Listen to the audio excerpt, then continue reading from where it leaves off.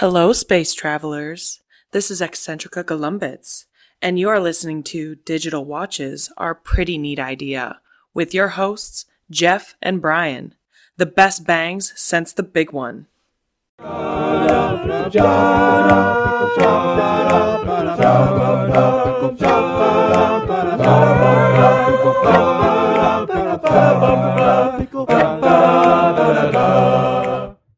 Hi there, this is Jeff. I'm with my friend Brian, and we'll be talking about The Hitchhiker's Guide to the Galaxy in all its forms. But before we do that, let's listen to a message from one of our proud sponsors. Hello, I am Dr. Julie Lesnick, nutritional anthropologist and future of food researcher. Are you a masochist on a diet? Well, then the Nutrimat is for you. When you press the drink button, it makes an instant but highly detailed examination of your taste buds, a spectroscopic analysis of your metabolism, and then sends tiny experimental signals down the neural pathways to the taste centers of your brain to see what is likely to go down well. However, no one knows quite why it does this, because it will invariably deliver a cupful of liquid that is almost, but not quite, entirely unlike tea. The Nutrimatic Drink Dispenser is another fine product from the Sirius Cybernetics Corporation. Share and enjoy. Hey Brian, how are you today? I'm doing great, Jeff. How about yourself? I feel out of order. Out of order? When did that happen? Well, not like that I'm not in working order, but like this episode, it has most of the story of the radio series, but someone put them in a different order. Yes, that's true. Yeah, so according to the record album I have, this one goes episodes 7, 8, 9, 10, 11, 12, 5, 6. So I guess it's really not that out of order, but to me it seemed way more out of order than this was. Yes, I can see that. It's a challenge. It is a challenge. But I want to start this episode with something important that I noticed while doing this podcast that the mainstream scientists are keeping from us. Does that sound conspiracy theory enough? Oh, I'm hoping it's really deep. It is. In that little piece that talks about the digital watches, it mentions the little blue-green planet orbiting the unregarded yellow sun. Yes. Well, in chronological order, the radio show says 90 million miles. The first editions of the book say 92 million miles. And the current editions of the book say 98 million miles. Okay. The Earth has broken orbit and is drifting away from the sun at an alarming rate. But there is a bright side. To the sun? There's a bright side to the sun, right? There's a bright side to the sun. Since the planet will be getting colder the farther it moves away from the sun, we don't need to worry about cutting down on reducing greenhouse gases because we're going to need all of them to keep the planet warm. Okay. All right. And also, NASA can just wait a bit until we're much closer to Mars before they launch that mission. Oh, gosh. All right. Well, let's talk about the restaurant at the end of the universe. All right, let's. Part 1. The whole group is on the Heart of Gold, and Zaphod is hungry. Zaphod cannot work out the improbability factor needed to get to the restaurant at the end of the universe. The Vogons, on the orders of Gag Halfront, are attacking the Heart of Gold to eliminate the last two remaining humans. Eddie, the shipboard computer circuits, are preoccupied trying to make tea. So a seance is held. In a flash of light, the spirit of Zaphod's great-grandfather saves ship. Zaphod and Marvin are missing, and Ford, Arthur, and Trillian are stranded on a disabled Heart of Gold. While searching for Zaphod and Marvin, they discover a setting with 3 servings of very good tea. Zaphod and Marvin turn up at the corporate headquarters of the Hitchhiker's Guide to the Galaxy. Zaphod has an unexplained hunk of metal in his pocket. Without knowing why, Zaphod is compelled to see a man named Zarniwoop. A friend named Rusta help Zaphod to get to Zarniwoop's office, where an artificial universe has been created. Zaphod sends Marvin to stop a giant Frog Star battle tank coming to get him. Marvin succeeds by outwitting it. Using force beams, the Frog Star fighters capture Zaphod by taking half of the building. The book starts out with the same opening passage as Secondary Phase. Mm-hmm. But this time, I heard it, the audio version, read by the author. Yes. But in my opinion, Peter Jones, who narrated the radio series, did it better. Well, yes, I think he did do a terrific job. But I wouldn't say that I have enough experience to say which one would be better. I enjoyed the Peter Jones version better. I do like, though, that he eliminated that third part of the joke that I felt spoiled it. Third part? Yes, about the whole thing about the universe changing into something more unexplainable was just made up by the editors of the Hitchhiker's Guide. That whole part he eliminated from the books. Right. When we ended the last book, it ends very abruptly with Zaphod saying, "Let's all go get something to eat at the restaurant at the end of the universe." And in my mind, it was never referred to again. But I'm actually completely wrong, because the story starts out with the Heart of Gold just merrily on its way, and Zaphod is trying to get something to eat, and that plays out through most of the book. That's correct, it does. So they're being followed by Vogons, specifically Prostetnik Vogon Jeltz, and he has been charged with destroying the Heart of Gold to get rid of the last 2 remaining humans from Earth. If you remember, I was saying the whole thing with Trillian not being there bugged me in the radio series. Something else he fixed in the book. Yeah, it's not very obvious when it comes around that Trillian is included in the book, where it's not in the radio show. They start out again with this scene with the Nutrimatic and Arthur and the tea. I'm not sure it was a better change, because rather than trying to figure out why Arthur wants tea, the computer got jammed up with how to make tea. And to me, that's not a computer jamming question like the why question is. And even though I'm not a fan of the change in the question, I do really like that the answer was the production of a silver tea set with the best tea Arthur ever had. Yes, that was very good. I do like that part of it. And you are correct. I was a little concerned about why they had removed that concept from it, and it was just about making tea. Don't have an answer there. I wish I did, but I do think it leaks a little bit. Oh, okay, yes. The Vogons are there to kill the Heart of Gold. They've got the computer jammed. They can't go anywhere. And Ford, with nothing else to do, decided to count down the last minutes of their lives. And it drove Zaphod crazy. And one of my favorite lines in the whole book, this is my first of my favorite jokes, is Zaphod tells him to stop counting, and he said, "I will," in 3 minutes and 35 seconds. Oh, yeah, but Ford also has that great line, dying for a cup of tea, are we? Yes, that's right. I am still not a fan of holding a seance to get the answer to how to make tea. I still think it was kept in because he liked, more than I do, the joke of an accident with a time machine and a contraceptive. Because that's how Zaphod explains how he's the first, even though he's the youngest. However, I did like how the great-grandfather called him the nothingth, and Zaphod likes to be considered the first.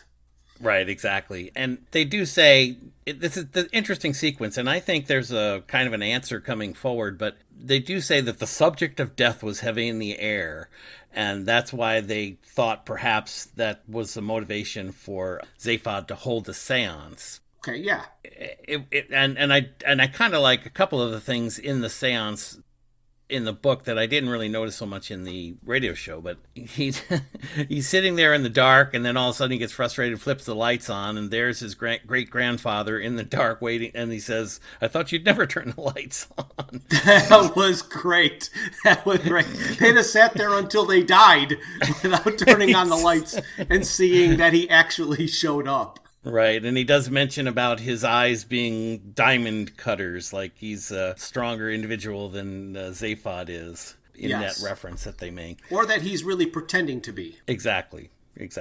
So the seance works, the grandfather makes the tea for Arthur, and Zaphod and Marvin were transported to the offices of the Hitchhiker's Guide to the Galaxy. All right. Ford, Arthur, and Trillian were stuck on the Heart of Gold with all the systems down. Correct. Zaphod has a mysterious lump in his pocket. I like to think this was the inspiration for the Infocom Text Adventures game, the thing in your pocket that your mother gave you that you don't know what it is. Well, there's also another reference right here to this particular, to the Infocom game. Which is that? I don't know if you caught on to it. I must not have. Well, at the end, there's a note stuck to the console.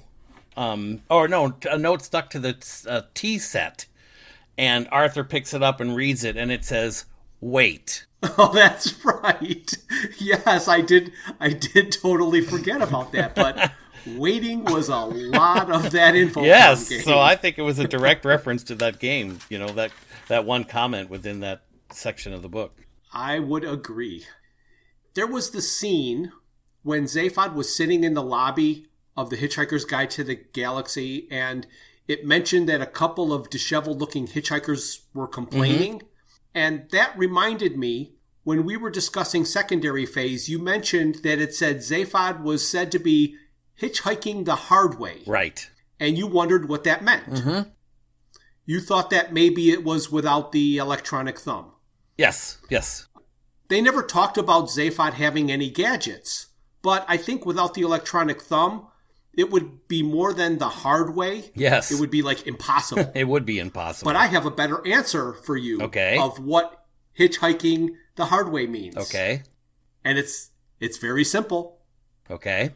And when you hear my answer, you're going to know that even if I am not correct, I should be. Okay. I'm ready. He was hitchhiking without a towel.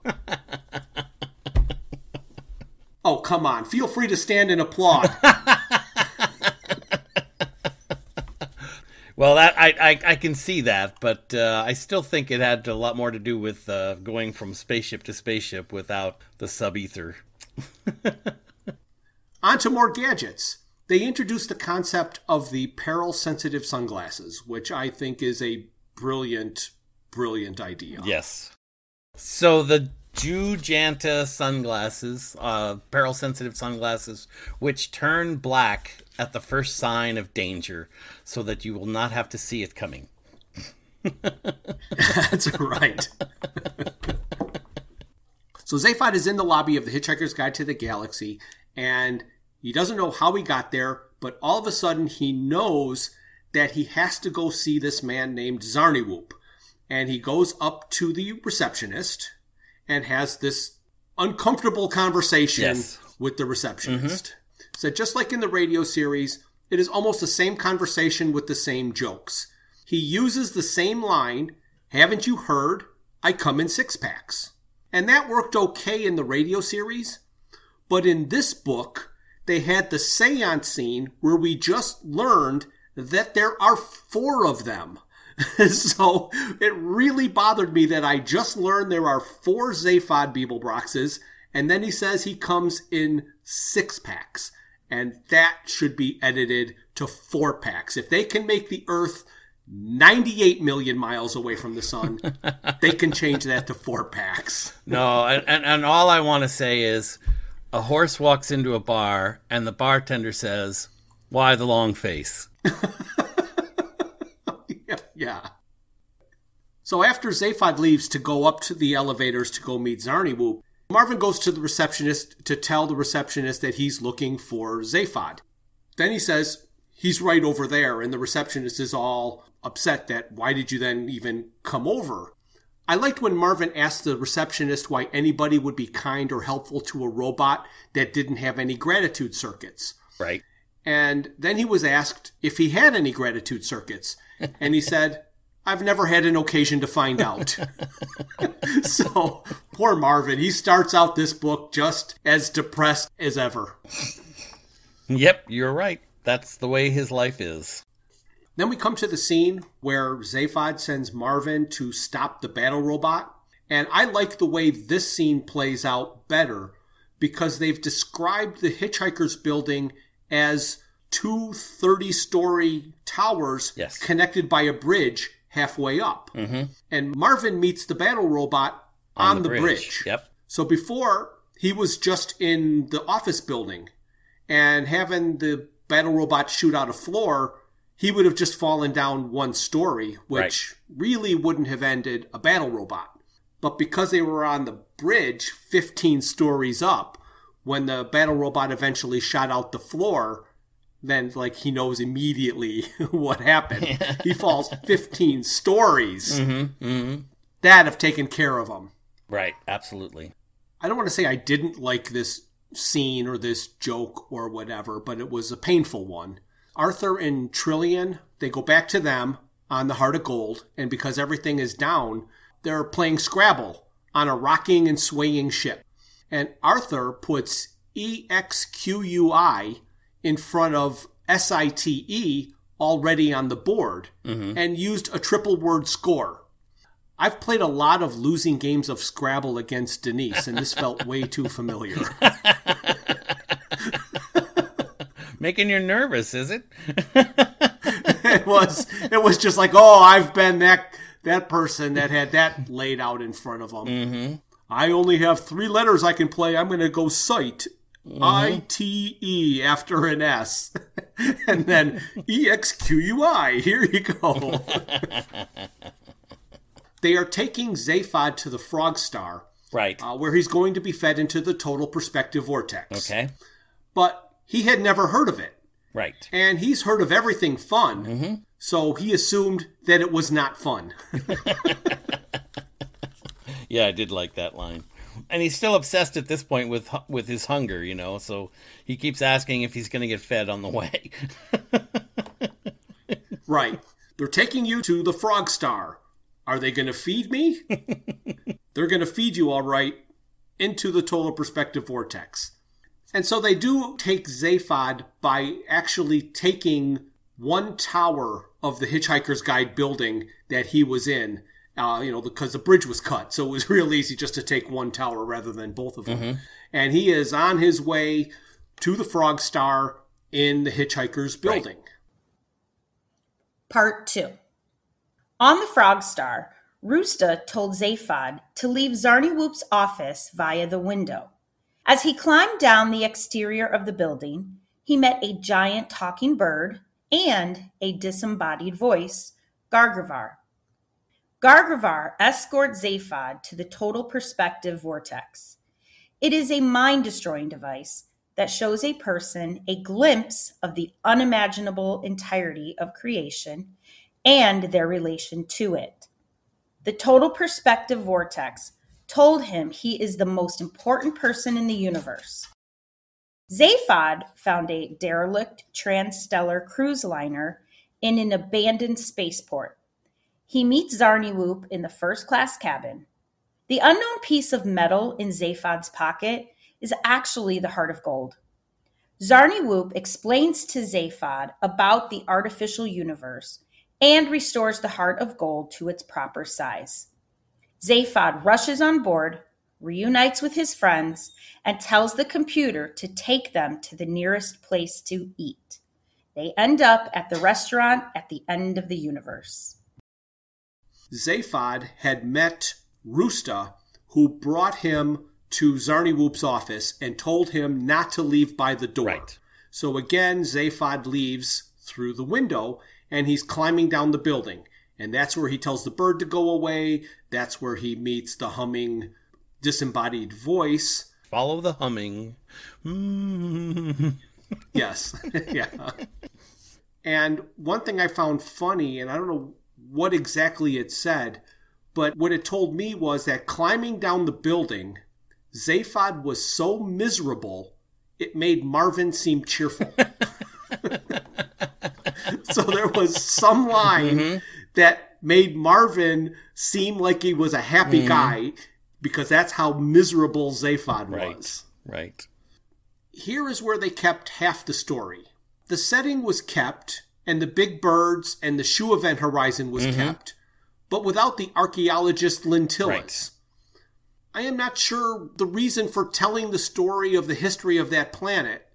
I guess they wanted the Frogstar to be a desolate, lonely place, but I think it could have been all that without all the bird and the shoe event horizon and all of that. For whatever reason, it didn't work in the book for me the way it did in the radio series. Yeah, I pretty much felt the same way. When they introduce the bird, he flops onto the building, and Zaphod turns to him and says, "Go away." And he does. Yeah. The bird just goes away. Yeah. Then he said, "Did that bird just talk to me?" And, it's a kind of a funny sequence, but it isn't really necessary. But it's kind of like, I guess when you're thinking about that stuff, everybody has these pearls of wisdom that they think they're gloriously excited about. So maybe he felt he had to keep some of that in the story because he was so excited about the way it played out in the radio show. That could be, and I've got a lot of things that I mentioned that he liked this joke so much in the radio series he had to include it in the book, but it really doesn't work in the book the way it did because it's not in the right place. Right. And again, it's hard for me because I don't know whether it's the audio thing or what, but I still put all of it back in, I'm reading the book, I'm noticing the deficiencies, but my brain just keeps putting them back in place where they belong. Telling the entire history of a culture without the archaeologists seems odd. Yes. It's like when the archaeologists were there was a reason they were studying the planet and you were hearing about it. Now it was just, let me tell you a story. I really enjoyed the parts of the story where they were talking about Gargravar, the disembodied voice, when he was talking about he and his body and the problems that the two of them were having together. He mentions that his first name happens to be Pisspot. Right. Pisspot Gargravar, and that in the divorce he's likely to lose his first name, and I got a kick out of that. Right. And he said that one of his favorite things to do was sex and fishing. And how the two of them, the body and the mind, argued about this, and they at one point tried to combine the two and had disastrous results. Right. And well, there are books. Yeah, exactly. So I did get a kick out of that, and the fact that the body would retain custody of the forename, I thought was a interesting little tidbit. Yeah, well, he as the mind is always working, and the body is just out having a good time partying. That's right. And that I'm kind of jealous. It does. And I do like the line with Zaphod and Gargravar as Zaphod is first being introduced to the building in which the vortex is housed, and he sees this small rectangular metal space, and he says, "That doesn't look like the vortex," and Gargravar says, "No, that's the elevator." That's the elevator, yeah. Zaphod gets fed into the total perspective vortex, learns that he's a really great guy and the most important person in the universe, and then leaves. And here again, we get to learn that he's still hungry and all he wants to do is get something to eat. And in describing the total perspective vortex, they do talk that it is hooked up or plugged into a piece of fairy cake or angel food cake or whatever type of cake it is, of which he immediately eats upon exiting. That's correct. That's how hungry he is. Yes. It was awesome. I love that. I still get a kick out of that whole sequence because, of course, that's where that motto that I had in my life for so long was in that part of the discussion. Right. I love where they talk about the fact that his wife kept yelling at him and kept telling him to have a sense of proportion, that she kept telling him that 32 times a day. He'd hear, have some sense of proportion, have some sense of proportion. So he invents this device, and in the end he realizes the one thing that you cannot do is have a sense of proportion. That's right. Zaphod gets out of the vortex and he's going to this abandoned derelict spaceport. And here's something that he leaves up to the interpretation of the reader. So he comes across this ship that appears to be on. Everything else is dead and decayed, and he finds this one ship that seems to still be active. And it's been delayed. And Zaphod experienced the chaos and the horror of the reviving of the passengers of the delayed ship. Yes. And Zarniwoop told him, "It has not been a pleasant experience waiting for you." And Zaphod screamed, "Not pleasant for you? How do you think?" And Zarniwoop cut him off. Right. So do you think that Zaphod was going to mention the horror of the passengers, which would be unlike Zaphod, or the things that he's been going through? Well, I associated that, or I believe that he was just referring to the things he had to do to his own brain, the surgery that he went through, the lopping off of his memory, etc. So I'm thinking something along those lines. Which is hysterical because the first thing I thought this sentence would be is, how do you think these passengers feel? But that totally would not be with Zaphod. Nope. For me, the way this all ends up is so much better than the radio series. Okay. He had not figured it out then, but he did a wonderful job fitting it into this version of the story. All right. Using the rules of his universe, it all works. When Zaphod is zapped to the offices, the Heart of Gold is miniaturized and put in his pocket. Yes. He leaves the office by the window, remaining in the artificial universe. Right. That was the only way he could survive the total perspective vortex, because the universe was made for him. If he was in the real universe, his brains would have been destroyed. Correct. And in the radio series, it was figure out how the Heart of Gold got here, and it was never, ever alluded to. But Zaphod bringing it in his pocket was brilliant. Right. It's here that Zarniwoop says, "I discovered the coordinates of the man who rules the universe." Okay. I found that an interesting line at this particular point, and then he goes in to describe how the coordinates are protected by the improbability field around the location. Yes. I found that very interesting that it happens at this point. And I think it's part of what you were saying about the inconsistencies from the radio show that allow that line to get stuck in here and makes things work sequentially. Right, yes. But that then becomes a nice little thing when you reread the book. Because the first time you read it, it won't make any sense. And it's not going to stick in your memory of, the special coordinates. But Right. then when you reread the book a second time, you'll get to that and you're like, oh, he talked about it here. I didn't even catch that. So Right. those don't bother me too much. I do like enjoying those for rereading a book when they foreshadow something that totally went over your head. Right. But this part of the book, to me, became kind of a cheat. In the radio series, they got to the restaurant at the end of the universe because a hyperspatial field generator exploded because Shooty and Bang Bang were shooting at it. He could not find a way to get them to the restaurant without an explosion, so he just created one for no apparent reason. Right. But I did like how Zarniwoop walked onto the bridge only to see 4 puffs of smoke. So what exploded? I mean, did Eddie just send them there and they explode? I have no idea what the explosion was necessary for.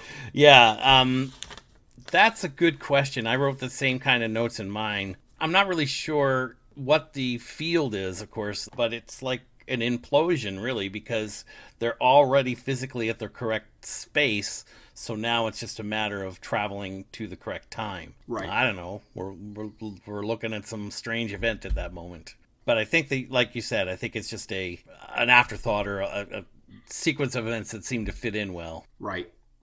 So by getting to the restaurant at the end of the universe, they have to travel forward in time to just before the universe ends. So you're going forward and backward in time travel to get there.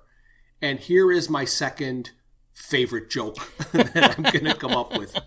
Because this is mind-twisting to me when you start thinking about it. And I guess it's because it would be absolutely true if time travel existed this way. The major problem with time travel is grammar.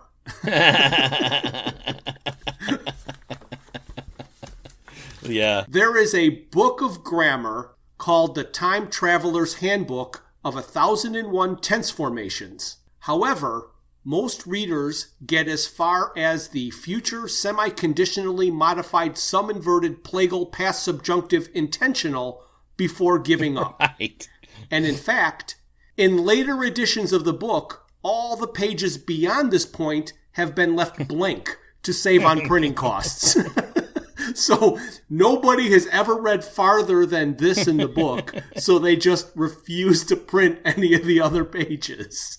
Right, and that's the other favorite line there for me is they determined that future perfect was eliminated as a verb tense since it was discovered not to be. Not to be, yes, that was also great.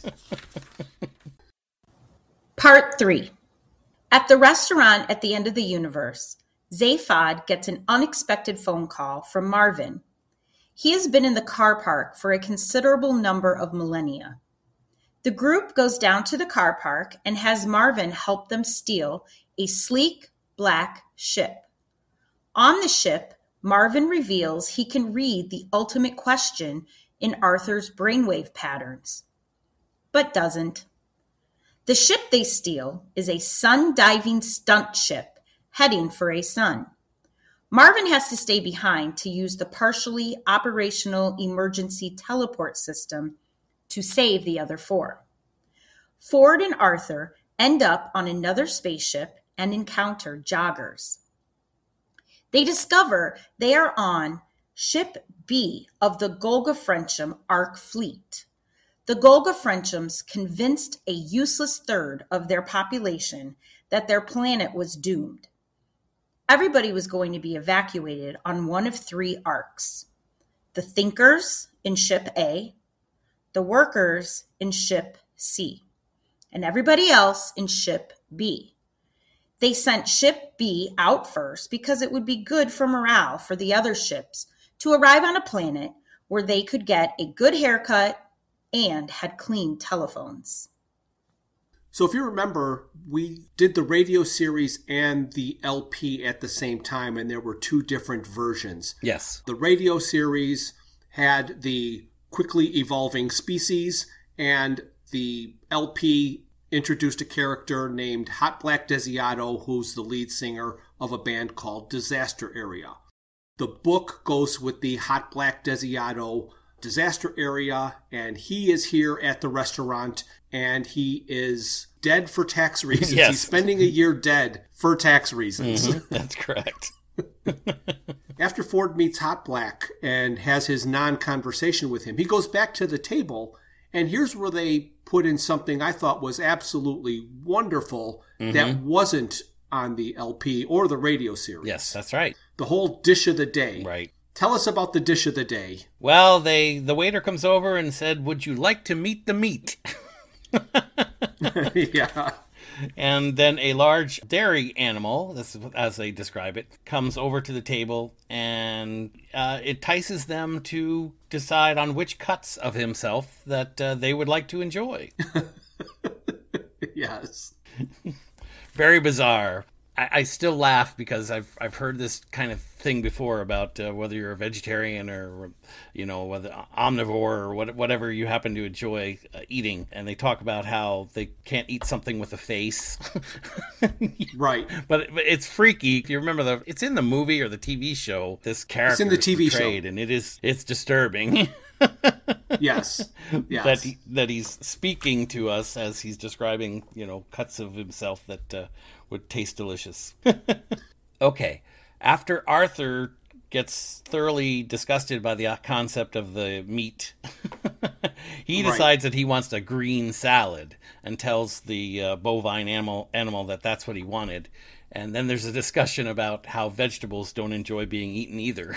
I just thought it was very funny. Yes. Yeah. Arthur says that he doesn't want something that is asking him to eat it. And Zaphod said that's better than eating an animal that doesn't want to be eaten. That's correct. And Arthur says that's not the point. And he thinks about it, and he realizes what Zaphod is saying makes perfect sense. However, he's still horrified. It is absolutely true that if you've bred an animal that wants to be eaten, it's so much better, but it makes it worse somehow. Right. And after the animal gets ready or takes the orders, because I think it's Zaphod, is it? Or is it Ford who says, give us 4 rare steaks and hurry up? Zaphod. He turns to Arthur and says, oh, no problem. I'll just go off and kill myself. And don't worry about it. I'll be very humane. Right. Yes. Yeah. Oh, the whole dish of the day sequence, I believe, is outstanding. And I really wish he would have thought of it for the album. But we didn't talk about this when we talked about the album because I tried to forget it. This whole segment where this would be is filled with a full minute of a song by the band Mr. Reg Nullify and his Cataclysmic Combo. And listening to that was about the most painful 60 seconds I ever experienced. Your legs, your arms, your eyes. Oh, it was horrible. Oh, do it again. No. That concludes the singing portion of our podcast. Oh, please, we want more. But I still love that at the end there when they're all digging into their steaks and Trillian, takes a moment and before she takes a look again and she just digs right in and then Ford turns to Arthur and says, hey, Earthman, what's eating you? Right. Yeah. Those little jabs. Oh, man. It's funny how Ford is always looking for an opportunity to dig at Arthur. Absolutely. Yes, Ford's representation here in this sequence of events where he's actually digging at Arthur all the time is something that apparently was intentional with Adams. I think he intended for that relationship to be different than it appears to be. We're led to believe that they're the best of friends, the best of buddies, and he wouldn't be able to live without him. As I read in some additional material that I was looking at, that really isn't the relationship that Ford has with Arthur. Arthur's relationship with Ford is a friendship one, but Ford's relationship with Arthur was one of convenience. Right. What was mentioned in the supplemental material that I was reading is it's more in line with the way it's represented in the Infocom game, because that game was directed, if you will, by Adams and his group. So he wanted it to be more representative. Okay. What was discussed was that Ford wasn't really intending to find Arthur and get him off the earth. He was only intending to go there and return his towel. Yes. Before he left Earth. And then, based on what happened with Prosser, Ford got pissed off at Prosser and said, screw this, I'm taking Arthur with me. Right. So he had no intention of saving Arthur. It just happened out of circumstance. Exactly. And I think that's where all those jokes about Monkey Man and the, ape-descended life form and all that stuff comes from, is because he really doesn't have a lot of respect for the guy. He's just a friend, Yes. So they still have the character Max, who's the MC of the universe-ending show, and he's doing the group introductions. And like in the radio series and the LP, he introduced the group from Sirius B. And they all bark. Yes. And yes, in the radio series, there's no joke. And on the LP, he says, we lay it all at your door, of course. And this is very poetic, but I think its intended meaning is lost. It is. In the book, though, he gets it right. Okay. This time he says, well, this is all your fault. You realize that. Right. So the universe is ending, and he's blaming it on the dog. Okay. So, all right. I know, I heard that in the book. And Seriously, you blame everything on the dog. Blame it on the dog is a very common thing. So the universe is ending, and he says, this is all your fault. Now when he introduces the dog star. I had missed that. I mean, do I have to say this again? No. I think we're okay because I made a note about it. Why is their fault? What did they do? And I didn't even associate the idea. Oh, they're the dog. You always blame it on the dog. You always blame it on the dog, right? Now you have educated me. See, look at that. Oh gosh, that's funny. So in the radio series, Marvin and the Heart of Gold go the long way around to get to the restaurant at the end of the universe, which is eventually to be built on the planet Magrathea. Marvin got a job as a valet. Mm-hmm. I've wondered why the Heart of Gold was left all alone all that time. Yes. I like in this book that Zaphod basically just gives the ship to Zarniwoop.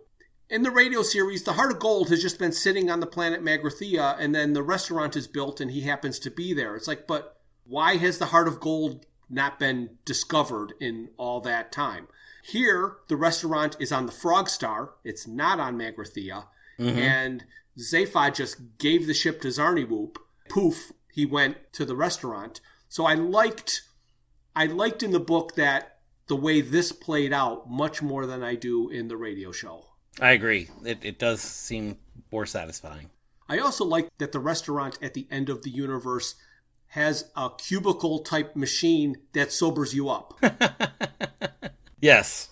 They mention in the radio series the penalties for operating a spacecraft under the influence, so that solves the issue. Right. It also removes the pre-programming of your return destination after the meal. Mm-hmm. So it was, Ford was all drunk, as you got to read, and Zaphod sticks him in this machine and boom, sober.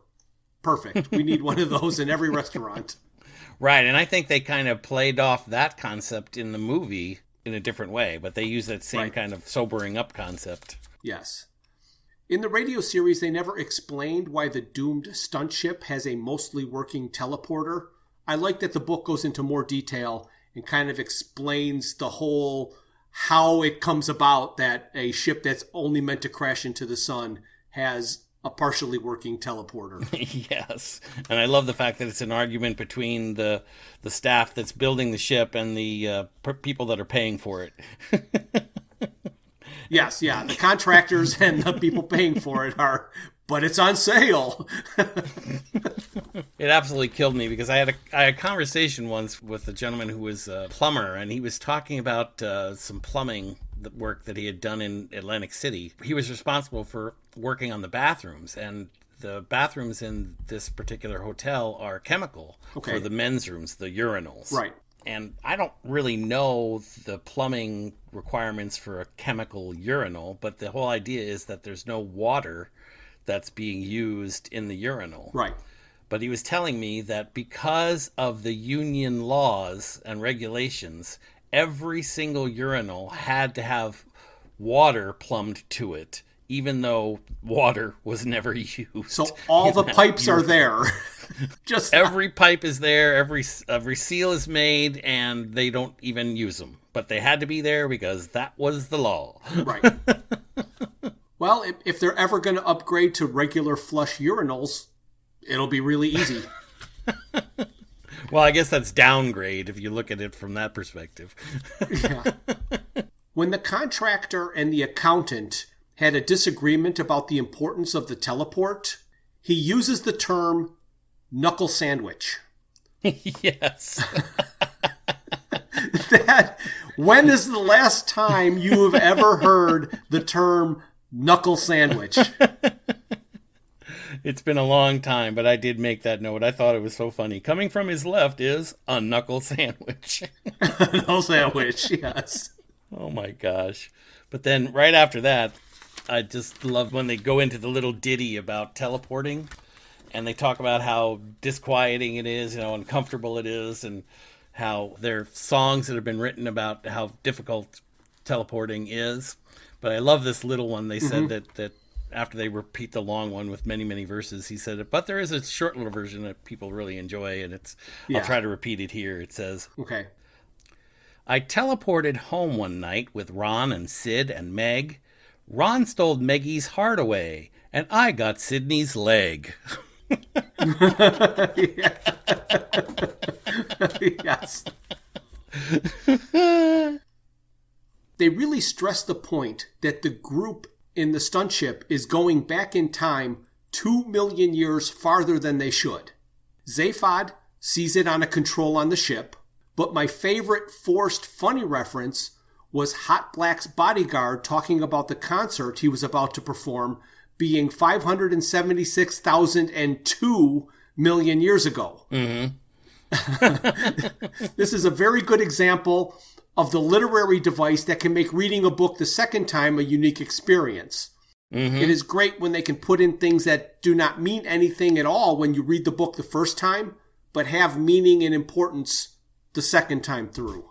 Right, and to that point, when I was listening to this particular chapter, I picked up on something that I hadn't really heard or read before, and they go down to the spaceport where all the ships are, and I think it's Ford who remarks to Zaphod, well, what about the personal time teleports? Why don't we use those, he essentially is saying. And then Zaphod says, oh, that'll take me back to the Heart of Gold. And he doesn't want to go there. But I think it's interesting because here we are at the restaurant at the end of the universe. And what I guess he's implying is that there, again, is some kind of box or device you step into and it'll personally transport you back to your own time. But they don't choose to use that. Right. So they're talking about the disaster area concert.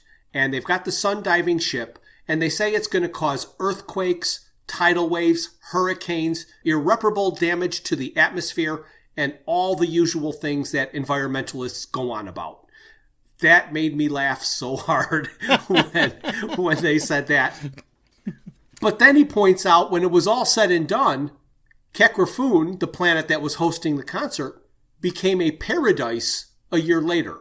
So it all worked out. Correct. And they do mention even then that when they looked back into how this event occurred, they find vestiges of an improbability field. Yes, they do. With that. One of the things I've noticed in the second book that he wrote is that there are certain phrases or jokes that he seems to like so much that he'll actually repeat them. Mm-hmm. When he wrote his first book, he liked that whole part about stating the obvious so much that he wanted to make sure he included it in his first book because he doesn't know if he's going to get a second book. Right. When Ford and Arthur first got on board the Vogon ship, he does this whole thing about stating the obvious. Mm-hmm. But the stating the obvious came from the disaster area concert and the telepathic race and all of that. And now he's in the second book where that story is being told. Mm-hmm. Rather than leaving it out, he writes, it's worth repeating at this point the theories that Ford had come up with on his first encounter with the human beings. And he tells the whole story again. It's like, I really like this joke. It doesn't belong in the first book, so I'm going to stick it in the first book. And now that I'm writing the second book, this is where it belongs, but I've already told the story, so I'm going to tell the story again, but I'm just going to start out with, it's worth repeating. It's like you really love that joke so much that you had to make sure you got it in there again. You got it. Of course, now is when Arthur and Ford go into the teleporter individually, and they get sent to the Gulga Frensham ship. Yes. Many funny interactions with number one and number two, mostly with number two, I think. Right. But what I really kind of liked about this sequence is the reference to joggers. And I think you made reference to it once in our last podcast, something that is relevant to the time. When this book was written, jogging was the thing. I mean, it was just like way up there. Everybody was into the jogging and the jogging clothes and the sweatbands and all that kind of stuff. So I kind of got a kick out of the pounding feet, and then all of a sudden you hear he says, joggers. Yeah. Of course, eventually, number 2 takes them up to the captain's area, the main part of the ship. Yep. One of the lines that I like. And you're talking about before where Adams' sense of location and his sense of environment is really what tickles me. But it really tickles me when he says to him that it's made from something that only appears to be white marble. Right. Yeah. Yeah, the bath. And I just thought that was great. What I liked is that there's the part about the gin and tonics and how something like 85% of all known worlds in the galaxy have a drink with a name using the same phonetics. Mm-hmm. So it's pronounced gin and tonics, but spelled all kinds of different ways and has breaks, gin and tonics and all kinds of other things. They also mentioned that all the drinks were named before any of the worlds made contact with any other worlds. So this fact has caused a lot of turmoil with academics. Right. That scenario is like watching any episode of Ancient Aliens. Ancient Aliens is spawned from the theories put forth in the book Chariots of the Gods, written in 1968 by Eric von Daniken. Yes. There was a movie of the same name that came out in the 70s. There was a very large following all through the 70s due to the book and the movie. And I am not sure if those are a real inspiration for this passage or not, but it would be fresh in people's minds in 1980 when this book was written. Yes. So where the book Chariots of the Gods looks at there's a pyramid here, and a pyramid here, and a pyramid here, and they're all so old, and none of them could have known about each other. He did the same thing with gin and tonics. Yeah, and what I think was funny, and this is where the approach that I've been trying to take more recently in reviewing these things is what you miss in the listening is that when he first mentions it on the ship, the gin and tonics, it's actually spelled... Right. JYNNTONNYX. So, right. But the author and the readers both say gin and tonics. So you're thinking that is right. The regular JINTONIC, which I absolutely love. But then they go into this whole thing about the structural linguistics and how everybody's trying to decipher how this possibly happened. The young structural linguistics argue this point, and then the old structural linguistics just give up and drown their sorrows in whiskey and soda. But again, right. What's funny is when you look at the book, it's OHISGHINZODAHS.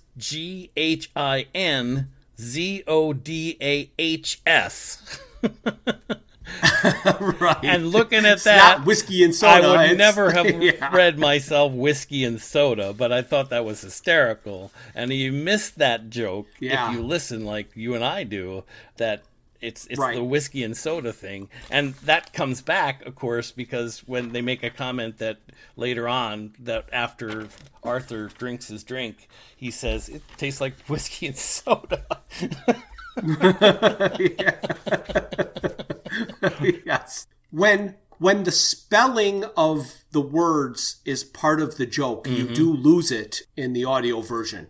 The other thing I was thinking about, and this is, again, it's just tangential to the story, but I just get the biggest kick out of number 2, the character. And I know you've talked about it before, because he's always barking his orders at them, you want ice! Lemon! Right. Douglas Adams goes on to describe him as, after he's being sort of dismissed by the captain, he says he goes back into the corner and practices his eye-darting movements. Right. Well, back to the eyes, what I wrote down about eyes, and this was something that actually made me laugh out loud listening to it while I was driving, which I forgot totally about. So he talks about number 2's eyes narrowing and becoming what are known in the shouting and killing people trade as cold slits. The idea, presumably, being to give your opponent the impression that you have lost your glasses or are having difficulty keeping awake. Oh, yeah. I just love that. Now when I watch a Clint Eastwood movie, I just wonder if he lost his glasses. And he goes on to describe how the bug bladder beast of Traal and his menacing multi-toothed grin was far more deadly than this straight line of someone's face. Right. Part 4. The Golga Frencham ship was designed to crash land. The people would survive, but it would cripple the ship beyond repair. Zaphod and Trillian end up back on the Heart of Gold with Zarniwoop.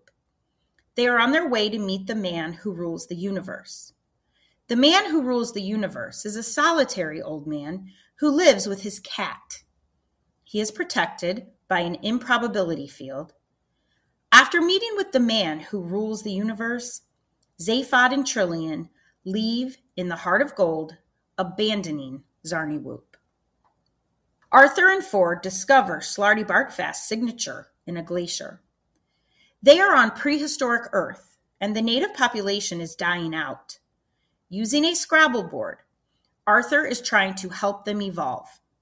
He cannot imagine a world populated by the inept Golga Frenchams. Ford reminds him that he does not have to imagine it because he has already seen it. After one of the natives spelled out 42, Ford and Arthur came up with a method of extracting the question buried somewhere in Arthur's brain. Arthur pulled letters out of a bag and put them on the board. The question they got was, what do you get when you multiply 6 by 9? Ford and Arthur decided that they must make the most of their situation.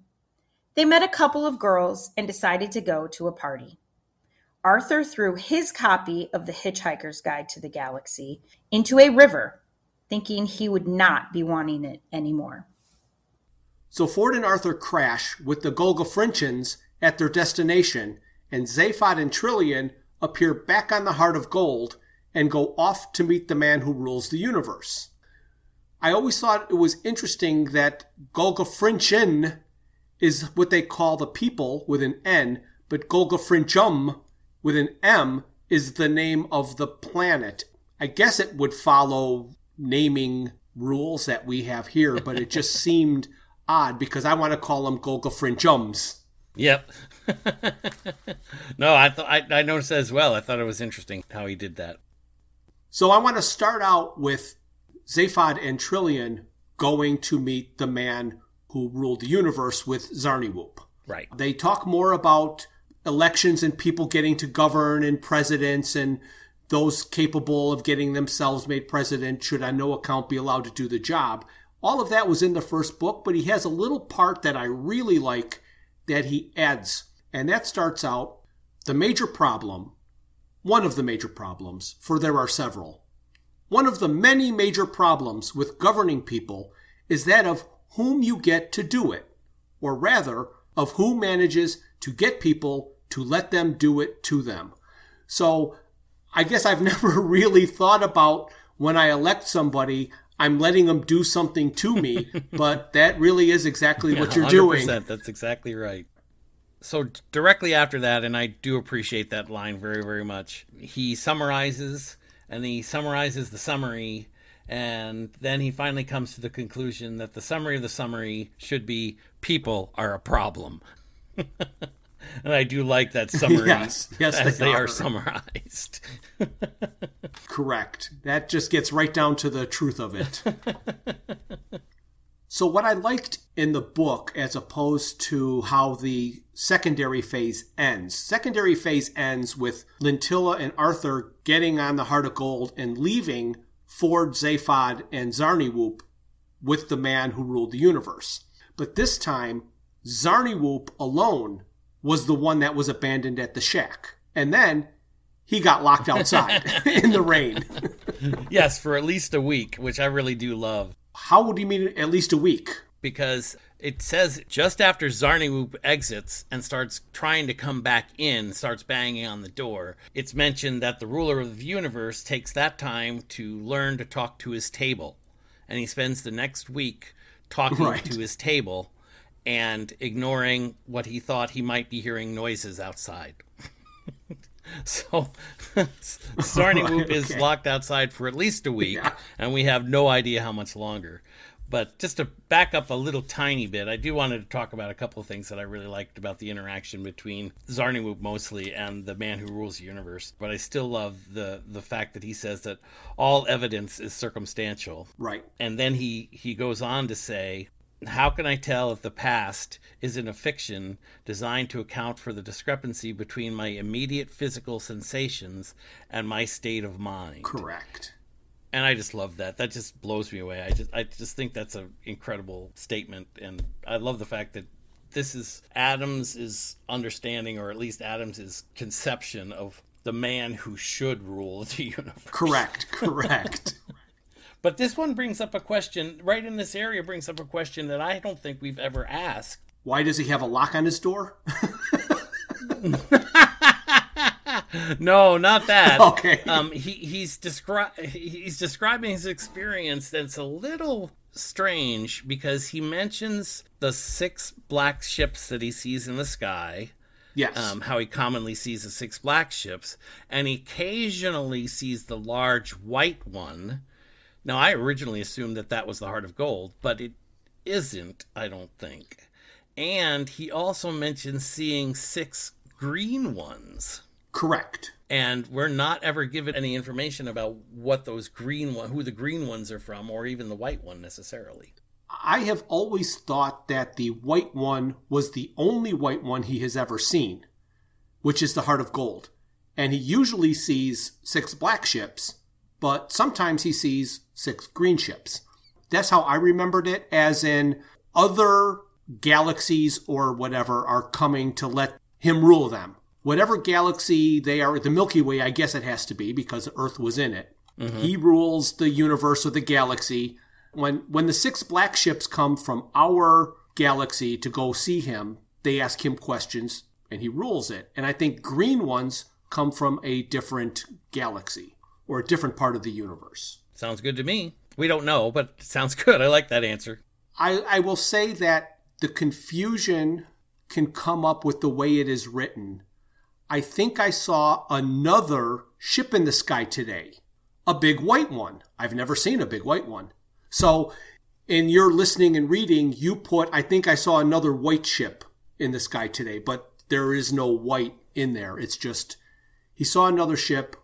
At least he thinks he did. But how could he know? Why isn't his past just... Right. Right. Exactly. A fiction. So, all right. But here I have a disconnect. The ruler of the universe seems to live in the now and in his universe. Correct. That is reinforced by his actions when he was alone with his cat. He did not change his behavior for the visitors, which would make sense that that's how he is. And I believe that's how he is. I think the first part of him talking to his cat and playing with the pencil wasn't just him getting into character after he saw the ship. Does that make sense? It does. It does. I bring this up because planning and scheming don't fit into that character trait.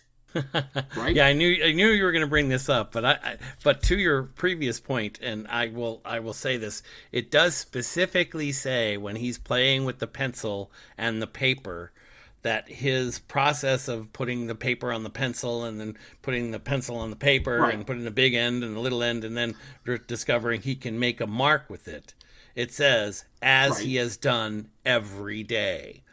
So it's like there's a reset in his mind or in his personality that allows him to reset a position and live through it again. There's a term, goldfish brain. Yes. Look, a castle. And you swim around the bowl. Look, a castle. That is how I expect him to be. Okay. He hears the ship starting up outside, but so he started talking louder so Zarniwoop couldn't hear it. And that's a lot of forethought and planning and understanding sequence of events. It's like he knew exactly what he was doing when he started to drown out the sound of the ship with his voice after he saw the other two leave, that then he denied were ever there. Right. And here's where, again, I'm conflating all these different things that we've listened to and talked about, because it's not here in the book where they talk about some of his answers and some of the Right. responses that he gives to the other people that come to visit him. In the book, they don't really discuss that part of it. But in the other stories, the radio show, whatever, they talk a great deal more about that. So he is capable of much farther complex conversations and information. And he decides when and where he's going to use that capability. Okay. So I'm not, like you say, I don't see him so much as a goldfish brain, although he chooses to use that when he can or will or wants to. But he has a capacity far beyond what we imagine, and it's not evident. There's no answer to it here, But you're right. It does seem inconsistent in the book where he contrives to make this noise so that Zaphod and Trillian can escape, so that Zarniwoop is stuck on the planet with him. Right. So now we want to talk about Ford and Arthur on prehistoric Earth that they eventually discover it is. And when I had to talk about the radio series, I didn't want to call them cavemen, but that's what they were called all the time. But I like in the book, even though that some say cavemen, Ford corrects them and asks them, do they live in caves? No, they live in huts. Yes. And then the term natives, then they alternately change from just using the term natives or ape men. Right. Well, yeah, and it's funny because we know now that indigenous population dies off, I guess, as a result of the Golgafrinchans landing on the planet and providing extra diseases that they hadn't prepared for. Yes. So the joke has always been that these are ape-descendant life forms on Earth, and now we know from this series of events that they are not, in fact, descended from apes. They're descended from the Golgafrinchans. But were the Golgafrinchans descended from apes? I don't know. That's a good question. See? But we don't know the answer to that. We can only assume. We don't. We make it an assumption because of the evolution that we know existed on the planet of Earth, but we don't know what the Golgafrinchan evolution was. Of course, we know in Golgafrincham from his discussion of the wandering poets that there were far more beautiful monsters and far more ravening princesses. That is correct. That is correct. So it's a different evolutionary cycle, I would say. Yes. I liked how the Babelfish was rendered mostly ineffective without a formal language in the minds of the prehistoric population. That fit perfectly with your explanation in the other question. Ford was at least able to glean some vague ideas and concepts. Right. But they said that's from his experience being all over in all these other cultures. Mm-hmm. So that kept everybody at ease when he walked around the campsite or the village site, which I thought was absolutely wonderful. Mm-hmm. I really enjoyed that sequence. And I do like how they refer to it as, it seems like the Garden of Eden. It's just like the Garden of Eden. And then they have that discussion about eating the fruit. And Ford keeps saying, after they've decided, Ford keeps telling Arthur, eat the fruit, eat the fruit. And then Arthur says, oh, it sounds like the Garden of Eden too. Yeah, that's right. Yeah. Oh my gosh. I just got a kick out of that. Here's another place that I mentioned one of his favorite phrases. when you're listening to a book and reading a book, I think it's different things jump out at you. When I hear the same exact phraseology used, it stands out. I don't know if I notice it when I'm reading, but when I'm listening to it being read, I hear it. Mm-hmm. So when Ford and Arthur came upon that small village in the clearing that they eventually walked around, yes, he found a way to work in a phrase he must really like, which is, nothing continued to happen. Do you remember that? I didn't, but it fits so well with everything that we know about the Infocon game, you know? Right. In the first book, if you remember, when they were being shot at and then the cops died and all the shooting stopped, yes, he uses, for a moment, nothing happened. Then, after a second or so, nothing continued to happen. So he almost used that exact same phrase, yes, walking around the campsite, and it just jumped out at me. Yes. I didn't catch the parallel, but I love when they do that. Another thing that they said about the fruits and the berries that I really liked is that when you are on a planet with fruits and berries, they're either going to save you or they're going to kill you. So you don't eat them until you're going to die anyway. Sound logic to me. Yes. And then he said the secret is to surviving as a hitchhiker was to just eat junk food. Right. They talked about Ford's hunting technique. Yes, I love that sequence. That he learned from a couple of Prahlite monks. Yes, the Prahlite monks. So Ford hunts by standing and smiling, lulls the animal close with a feeling of peace, and then he breaks its neck. Yeah, I love that. I mean, it's just really funny because, of course, he says at the end of that to Arthur, he says, it's all about generating the right smell. It's all pheromones. Right.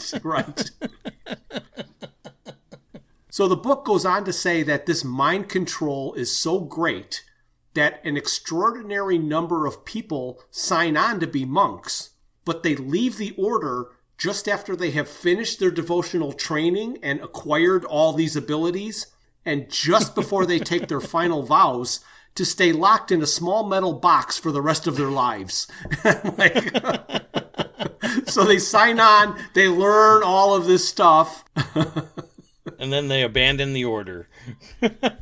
Then they abandon the order as soon as they have all this skill. They finally decide that they're just going to leave the Golgafrinchams and go out and explore. And they have confirmation of their suspicion of where they are because Slarty Bartfast, being a little full of himself, because he didn't just sign the glacier in 3 feet high letters, but he made sure there was a giant portrait of his face in the ice. Okay, so I'm not sure that it was Slarty who did that.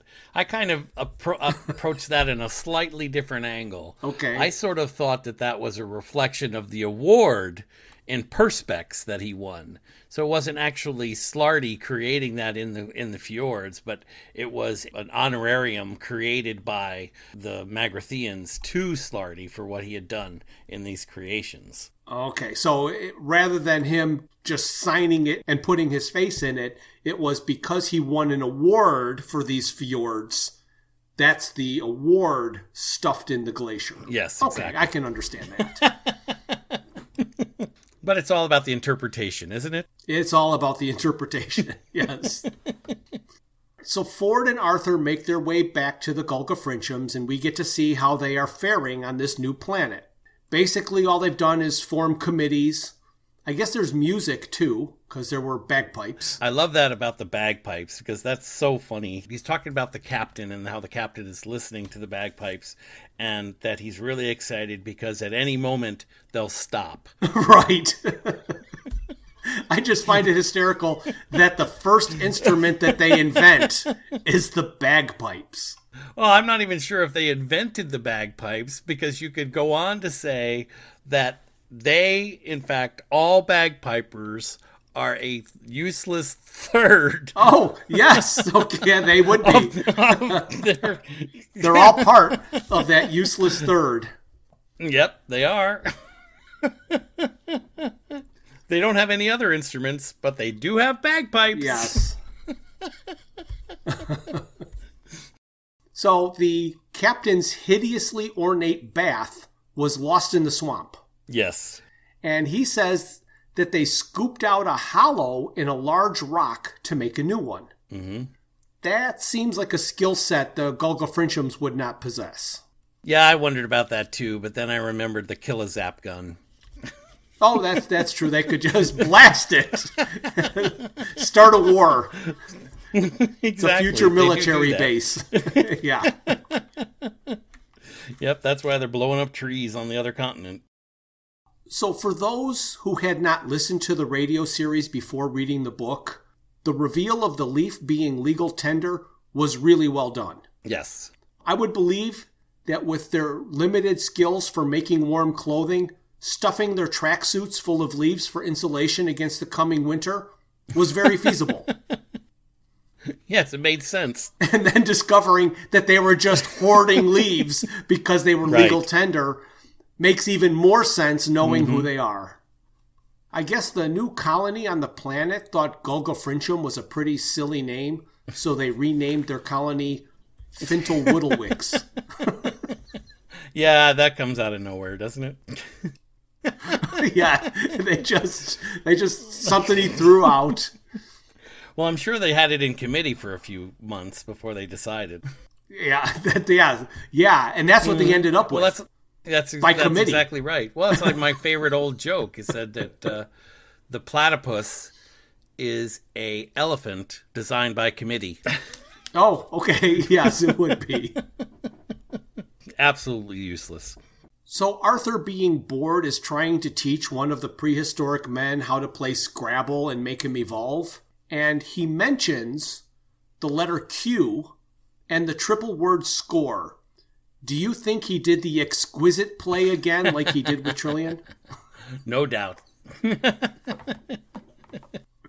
What are the odds? Well, in this show, the odds are always with you. Yeah, that's right.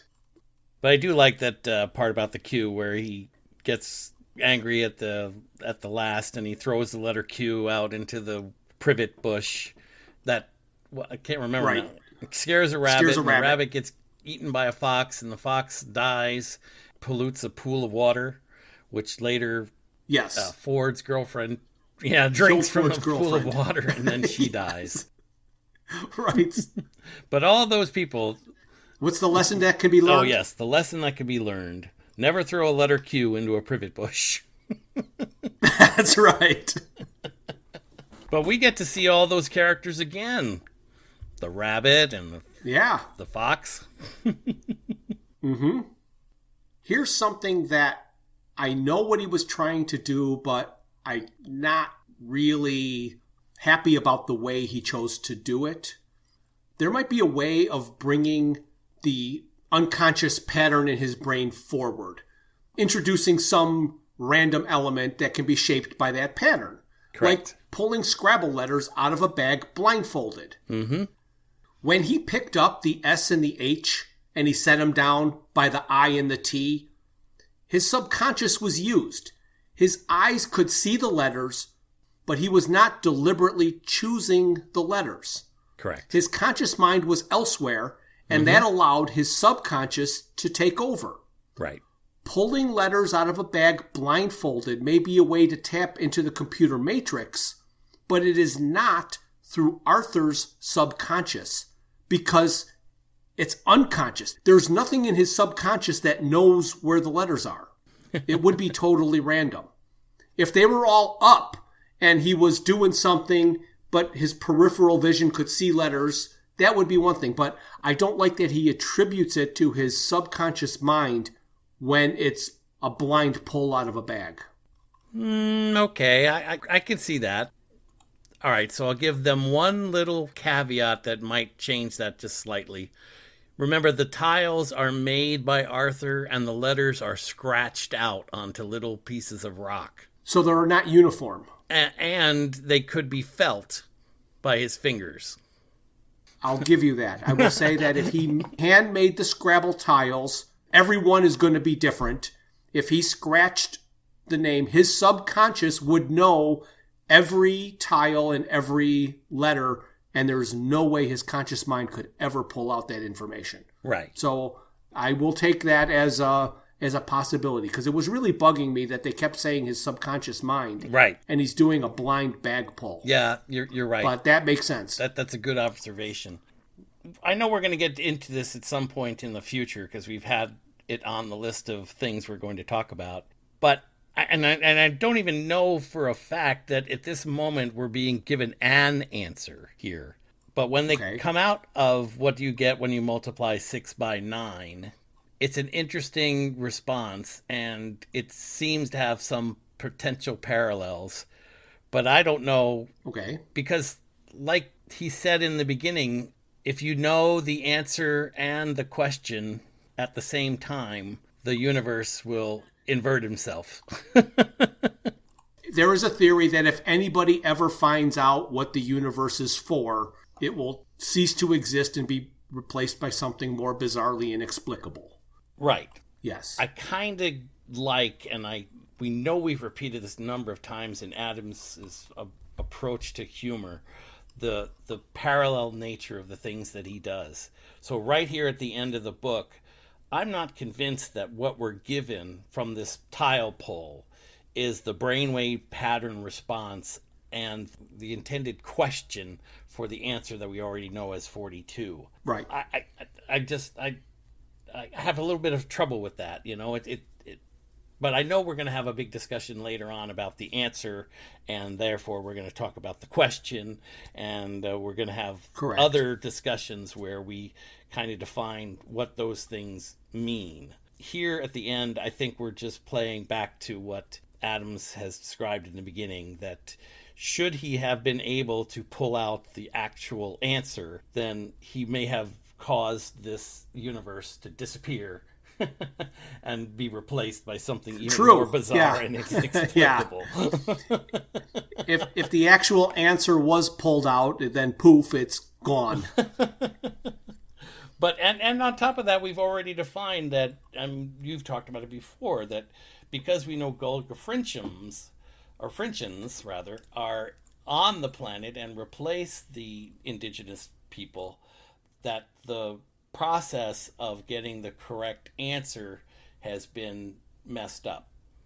So we're not even sure that the brain pattern that Marvin sees in Arthur's brain is the actual answer. Right. I keep saying answer, but I mean question, yeah. I like that after they pulled out the question of what do you get when you multiply 6 by 9, they go into fits of laughter, and two girls, Agda and Mela, come upon them, and they think they're writhing in pain. But then they discover that they're just laughing. Yes, I love that. And that's an excellent sequence. And when I read this part of the book, and I got to the end, and Arthur's talking to Mela, that Mela's so glad that she doesn't have to be looking at moodily lit tubes of toothpaste. Because, of course, she was a marketing executive, I think is what her previous... She was in advertising. In advertising, right, which is, again, another parallel, because we learned from the very first book in the very beginning, most of Arthur's friends were in advertising. Correct. So it's funny, and it's lovely the way they kind of wrap it up. And I almost feel like when I get to the end of this book, unlike the last book, it feels like an end. Right. And here's something I wanted to toss in there.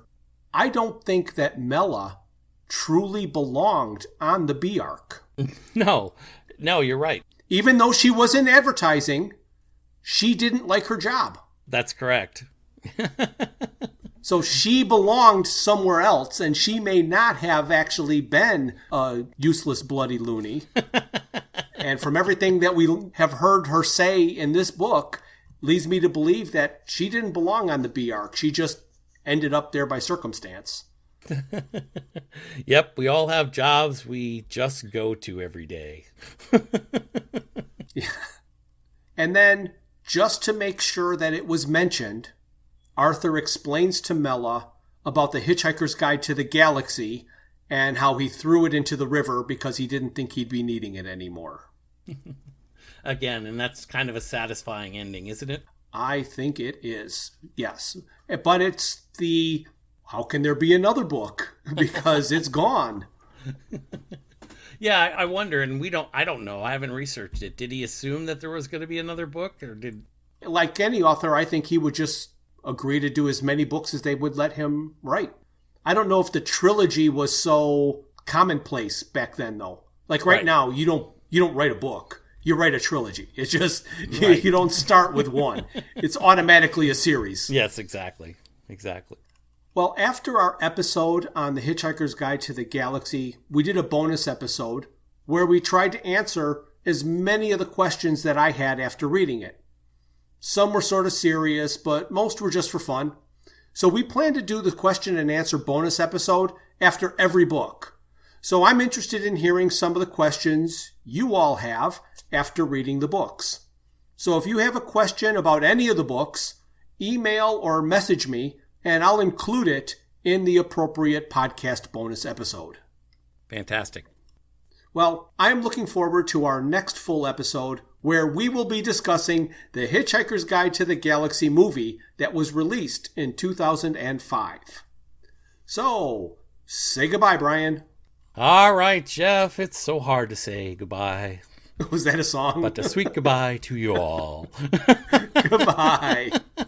No, I'll sing a song next time, if that's good to you. That'll be great. I'll hold you to it. All right. A song from the movie. Good night. Thank you for listening to Digital Watches Are a Pretty Neat Idea. Look for us the first Thursday of every month for a full episode. We will also release a bonus episode later in the month. A very special thanks goes out to Luke, Max, Greg, and Tim Lesnick for arranging and performing our opening theme. We would also like to thank our talented friends and family for their voice work on our introductions and commercials. For this episode, a special thank you to Carly Rounds for portraying 2/3 of Eccentrica Golumbitz for our opening. For this episode, special thanks goes out to Dr. Julie Lesnick for our commercial. We would also like to thank Kelly Lesnick for doing our summary.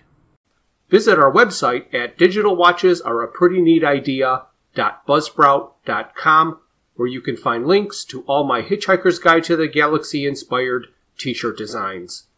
You can find us on Facebook and YouTube as Digital Watches Are a Pretty Neat Idea, on Instagram as Watches Idea Podcast, and on Twitter at Watches Idea. If you'd like to contact us, our email is digitalwatchespodcast@gmail.com.